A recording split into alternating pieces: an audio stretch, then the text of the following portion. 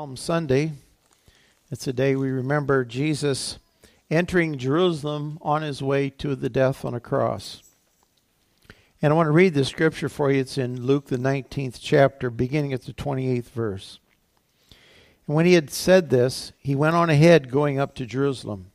And it came to pass, when Jesus drew near to Bethphage and Bethany at the mountain called Olivet, that he sent two of his disciples ahead. And he said, "Go into the village opposite you, where as you enter you will find a colt tied, on which no one has ever sat.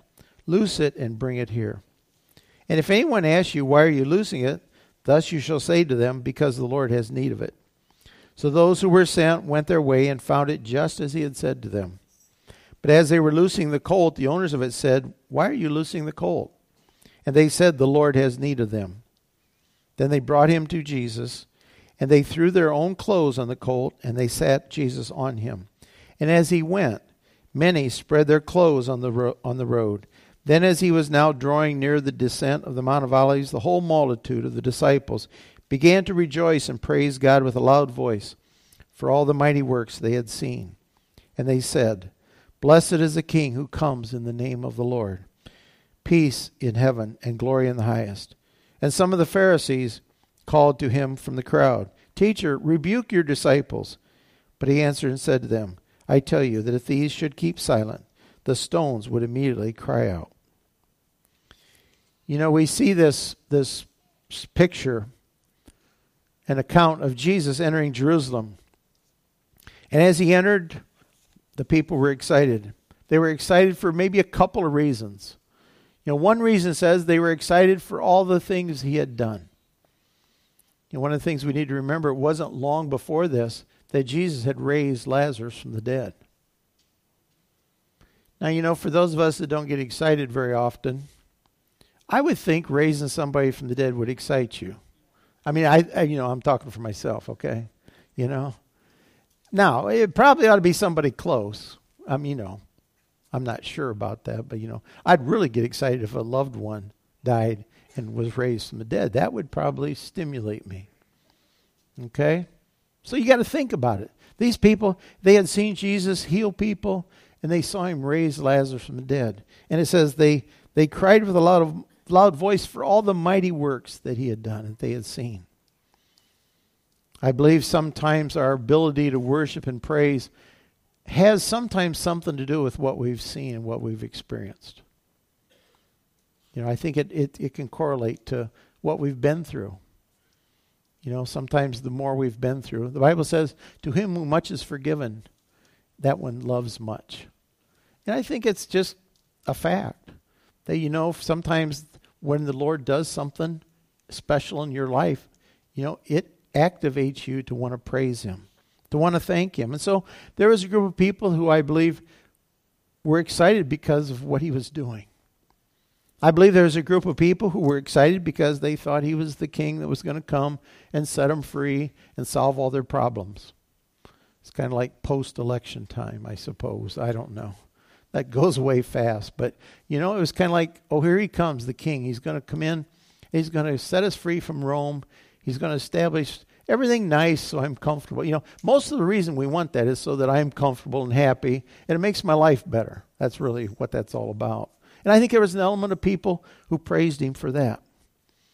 It's hard sometimes to always know the motives. And I don't know that it's always important for us to know the motives of why people praise the Lord. There's all kinds of different reasons.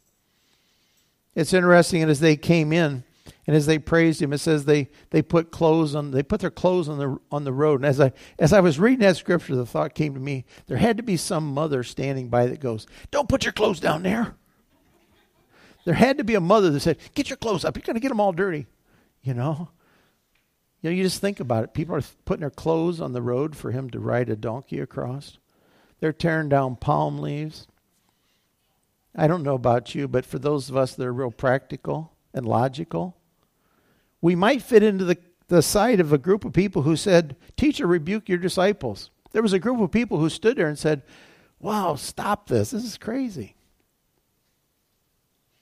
And as I thought about this, and I've kind of reflected on this a little bit, and I've thought about, well, where would I fall in in that crowd. And it kind of brought me up short when I thought, sometimes I'm the guy that says, wait a minute, this isn't quite right. Or this isn't logical. Or this doesn't make sense. This isn't practical. Because that's me. I want everything logical and practical and kind of making sense. When we had the dedication, of a child, I think the disciples said, well, Lord, you got too many busy things. You got important things to do. You got important things to do. Don't be bothered by these little kids. That's that practical sense, that logical sense. And what did Jesus say? No, bring them here. Bring them here. He says, I want to bless them. Because for of such is the kingdom of heaven. It seems like he says to us, sometimes you don't quite get it. You don't quite get it. And then he said, if these people don't praise me, he said the very rocks are going to cry out. We sang a song, which I don't remember which one, but it says, all his works praise his name. I thought about that. I thought, well, even the rocks will cry out. But he desires us to praise him and worship him. He desires us. And I've thought about, when we think about praise and worship and different ways, there's a lot of different ways we're going to talk about that. And I want to look at 2 Samuel. I want to look at one of the ways that God is praised, and that's by dance. And in 2 Samuel, the 6th chapter, 2 Samuel, the 6th chapter, the 11th verse. It's a story of the Ark of the Covenant's been gone. And the Ark of the Covenant to the children of Israel was the very presence of God. It wasn't just it was a box with things in it, but it was the very presence of God. Where the Ark went, the blessing of the Lord went. So this is really important to the people, okay? And so in 2 Samuel 6, starting at verse 11, so David, and the ark had fallen, and I'll back up a little bit. The ark had fallen, somebody put their hand up to steady it, and the guy got struck dead for touching it. Okay, so it was a literal presence of the Lord. And anyway, this is all happened. When that happened, the ark stopped. David said, whoa, stop. Let's just leave it. Sit here a while. Let's think about this. I know that's not how he said it, but he said, let's just contemplate this. Let's just not move anymore. Okay, so in verse 11, it says, the ark of the Lord remained in the house of Obed-Edom, the Gittite, 3 months. They let it sit there for 3 months. And the Lord blessed Obed-Edom and all his household. While the presence of God was with this man, where they let it sit for 3 months, it says, God blessed him for 3 months because his presence was there. Now it was told King David, saying, the Lord has blessed the house of Obed-Edom and all that belongs to him because of the ark of God. So David went and brought up the ark of God from the house of Obed-Edom to the city of David with gladness. And so it was when those bearing the ark of the Lord had gone 6 paces that he sacrificed oxen and fatted sheep. Then David danced before the Lord with all his might, and David was wearing a linen ephod. So David and all the house of Israel brought up the ark of the Lord with shouting and with the sound of the trumpet. Now as the ark of the Lord came into the city of David, Michal, Saul's daughter, looked through a window, and she saw King David leaping and whirling before the Lord, and she despised him in her heart. So they brought the ark of the Lord and set it in its place in the midst of the tabernacle that David had erected for it. Then David offered burnt offerings and peace offerings before the Lord. And when David had finished offering burnt offerings and peace offerings, he blessed the people in the name of the Lord of hosts. Then he distributed among all the people, among the whole multitude of Israel, both the men and the women, to everyone a loaf of bread, a piece of meat, and a cake of raisins. So all of the people departed, everyone to his house. Then David returned to bless his household. And Michal, the daughter of Saul, came out to meet him and said, how glorious was the king today, uncovering himself in the eyes of the maids of his servants, as one of his base fellows shamelessly uncovers himself. So David said to Michal, it was before the Lord who chose me, instead of your father and all his house, to appoint me ruler over the people of the Lord, over Israel. Therefore I will play music before the Lord. And I will be even more undignified than this, and will be humbled in my own sight. But as for the maidservant of whom you have spoken by them, I will be held in honor. Therefore Michal, the daughter of Saul, had no children to the day of her death. So here we see that David, they're returning the Ark of the Covenant. It's God's presence. And David understands the presence of the Lord. He understands what that means to the people, what it means to Israel, that without his presence, they're nothing. And so David is excited. I don't know if that's the right word. That's the word I'll use. David's excited. And more than excited, he understands. He understands. And he wants to praise the Lord for what he's doing for them. And so David, the king, rids himself of his kingly garments and dances before the Ark of the Covenant.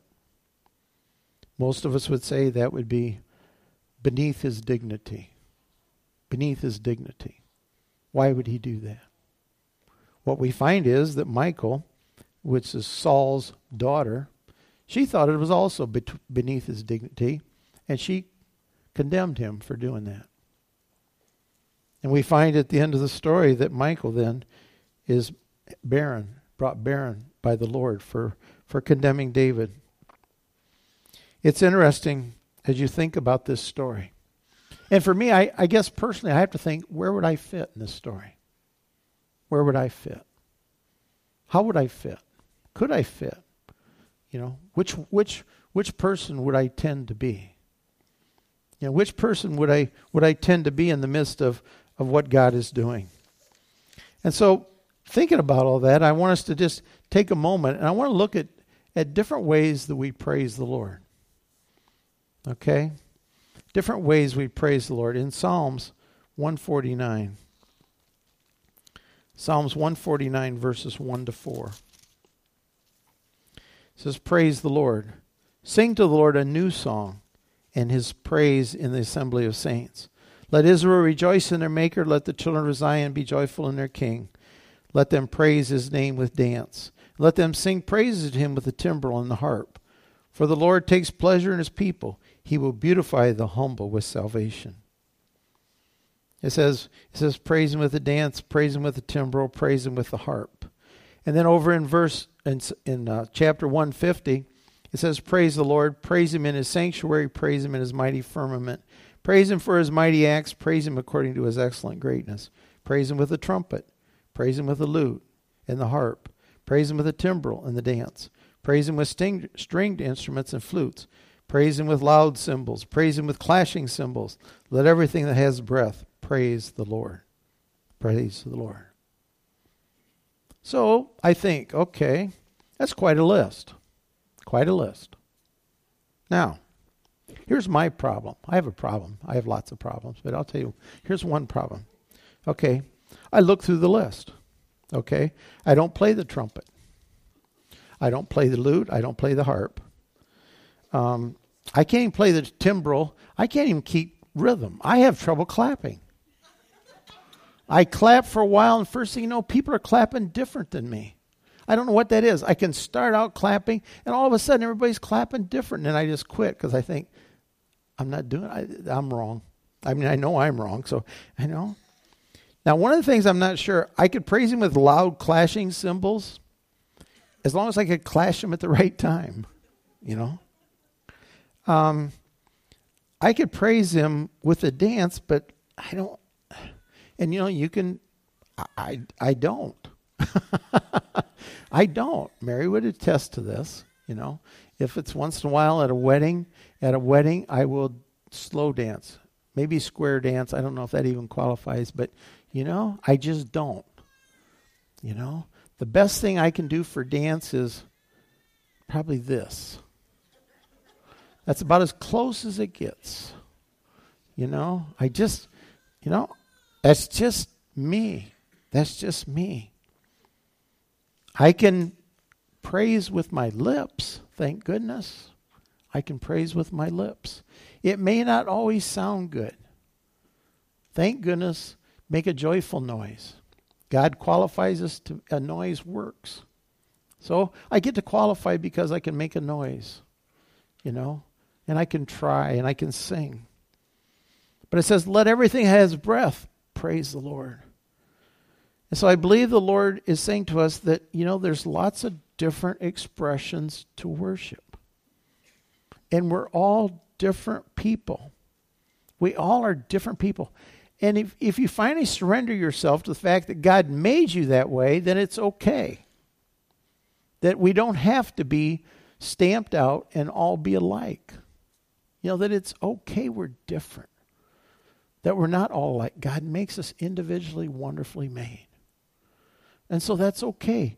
It was so freeing, I don't know when, but I know at some point in time, I finally realized it was okay to be me.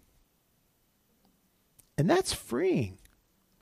It's okay to be me. I don't have to be what other people think I should be. I don't have to act the way people think I should act. I can be me. I can praise the Lord the way I am. I mean, I remember when way, long time ago, Mary ran out around with some friends that I thought were kind of crazy. Okay, I'll just be honest about it, They were pretty fanatical and they did some things I thought were strange. Consequently, they thought, that my interpretation of what I thought was, I thought they wanted me to be like them. And I couldn't see how that was possibly going to happen. I did not see how that was going to happen. And when I realized that God made me the way he made me, I didn't have to be like somebody else, even when maybe somebody might put pressure on me to be like something, that they thought I should be like them, that, well, if you're quiet, you can't be praising the Lord. Yeah, you can. You can. You can't tell when people are praising the Lord. People can be quiet and not sing and praise the Lord. You can say, well, I'm telling you, you can, because people are different. One of the things I have determined is it is very difficult to determine people's motives and what's going on. And sometimes, folks, it boils down to, it's none of my business. It's just like, well, it's really none of my business. That I analyze everybody around me as to, well, why are they doing that? Why, try to keep your eyes on the Lord. That's one of my best advices.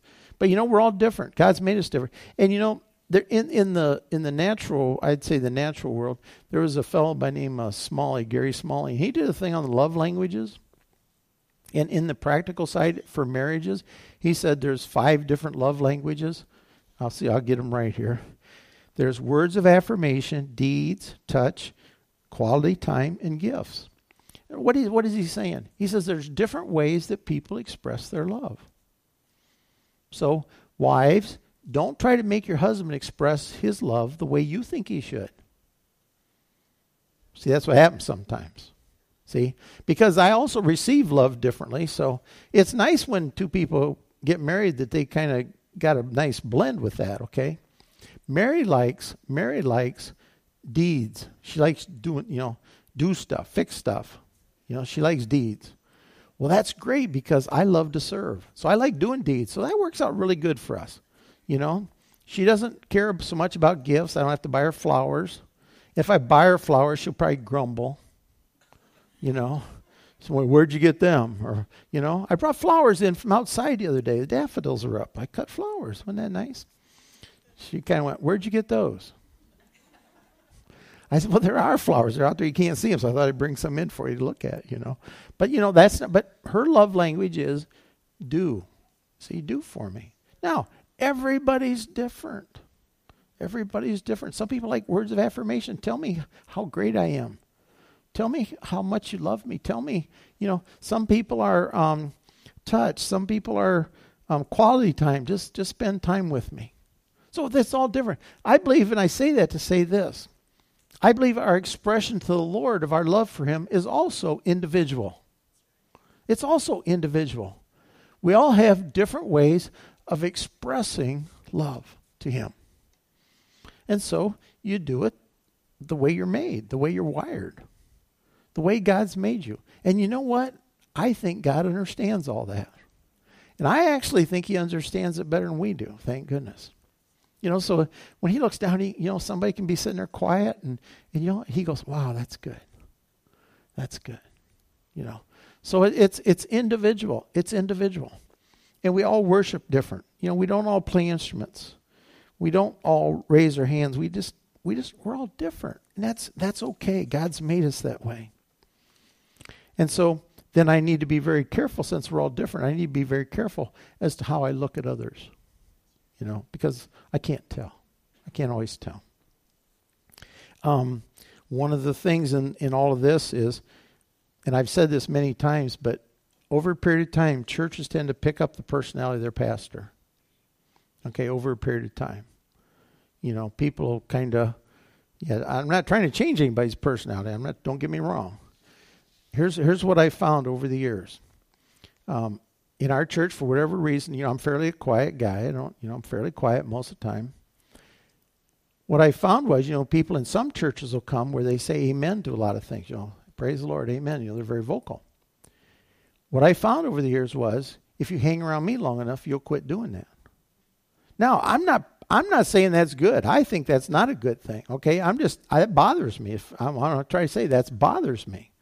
Okay, and I think somehow we as a church have to get to a point where we realize that it's not trying to be all one, so we all act alike, but it's being one as a body that's different parts. And that's a good thing. That's a healthy thing. And so for me as a pastor, that kind of bothers me a little bit. I don't necessarily say everybody should be like me, and I hope not. But I also know that because if you're quiet, it's kind of, well, that must be how they do it. And isn't that how churches go? We get churches and we start to have, well, this is how they do it, and this is how they do it, and this is how we do it here. And, we start to get patterns, and we start to get things that get pretty, okay, we got it all figured out. We got it kind of where we can get a grip on it. And I think sometimes in the midst of that, God wants to go, no, let me come in and help you. Let's not get too set. Let's not get too set. So I say that to just say that, everybody's different and it's okay. It's okay. Now, one last thing when I talk about worship, okay? There's two things about worship, okay? One is, I believe there's corporate worship. That's us together on Sunday morning. I believe there's individual worship. That's you at home. I've had people sometimes say to me, well, I wish I could do this or this or this on Sunday. And I'll say, well, do it at home all you want.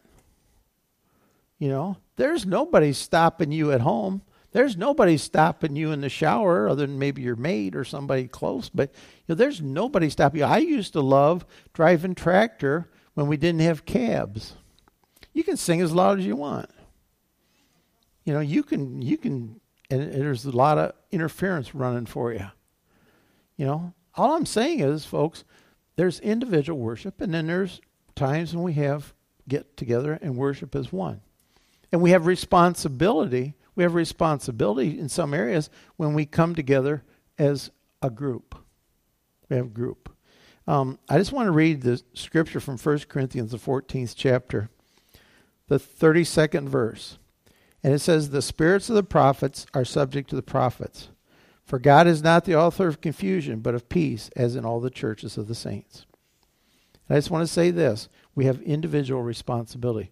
The Bible says the spirit of the prophet, that's us, the spirit in us, is subject to who? It's subject to us. Now, I say that because every once in a while somebody will say, well, I couldn't help it. God just made me do it. Very seldom does God override your personal will. I'm not saying he can't. I'm just saying most of the time the spirit of the prophet, the spirit that's in you, is subject to you.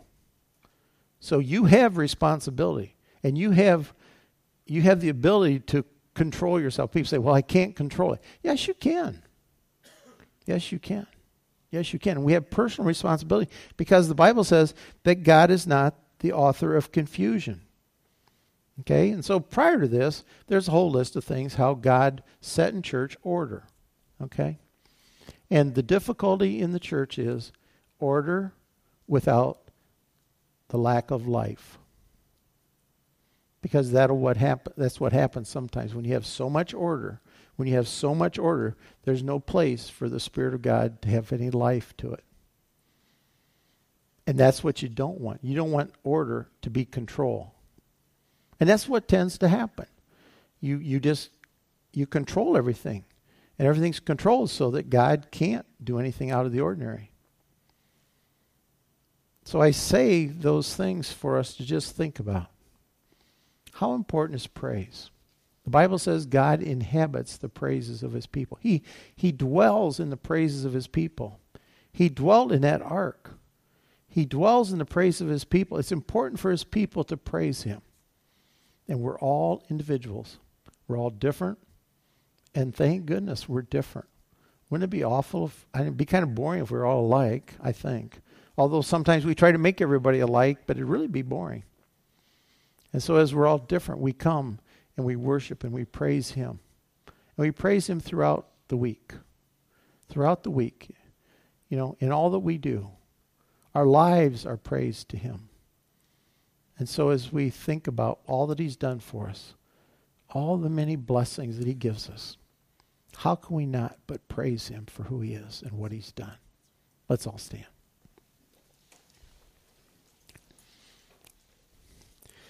Heavenly Father, we just thank you, Lord, that we can praise you. We can worship you. Lord, we can come before you. Lord, just help us to realize that we're all individuals. And Lord, we just come and we express ourselves differently, and that's okay. Lord, receive our praise. Lord, we thank you for your mighty works. Thank you for what you're doing in hearts and lives. Lord, we thank you for healing and restoring people to health. Lord, we just thank you for your presence with us. Lord, as we go forth, Lord, help us to go forth praising you, living lives that are pleasing to you.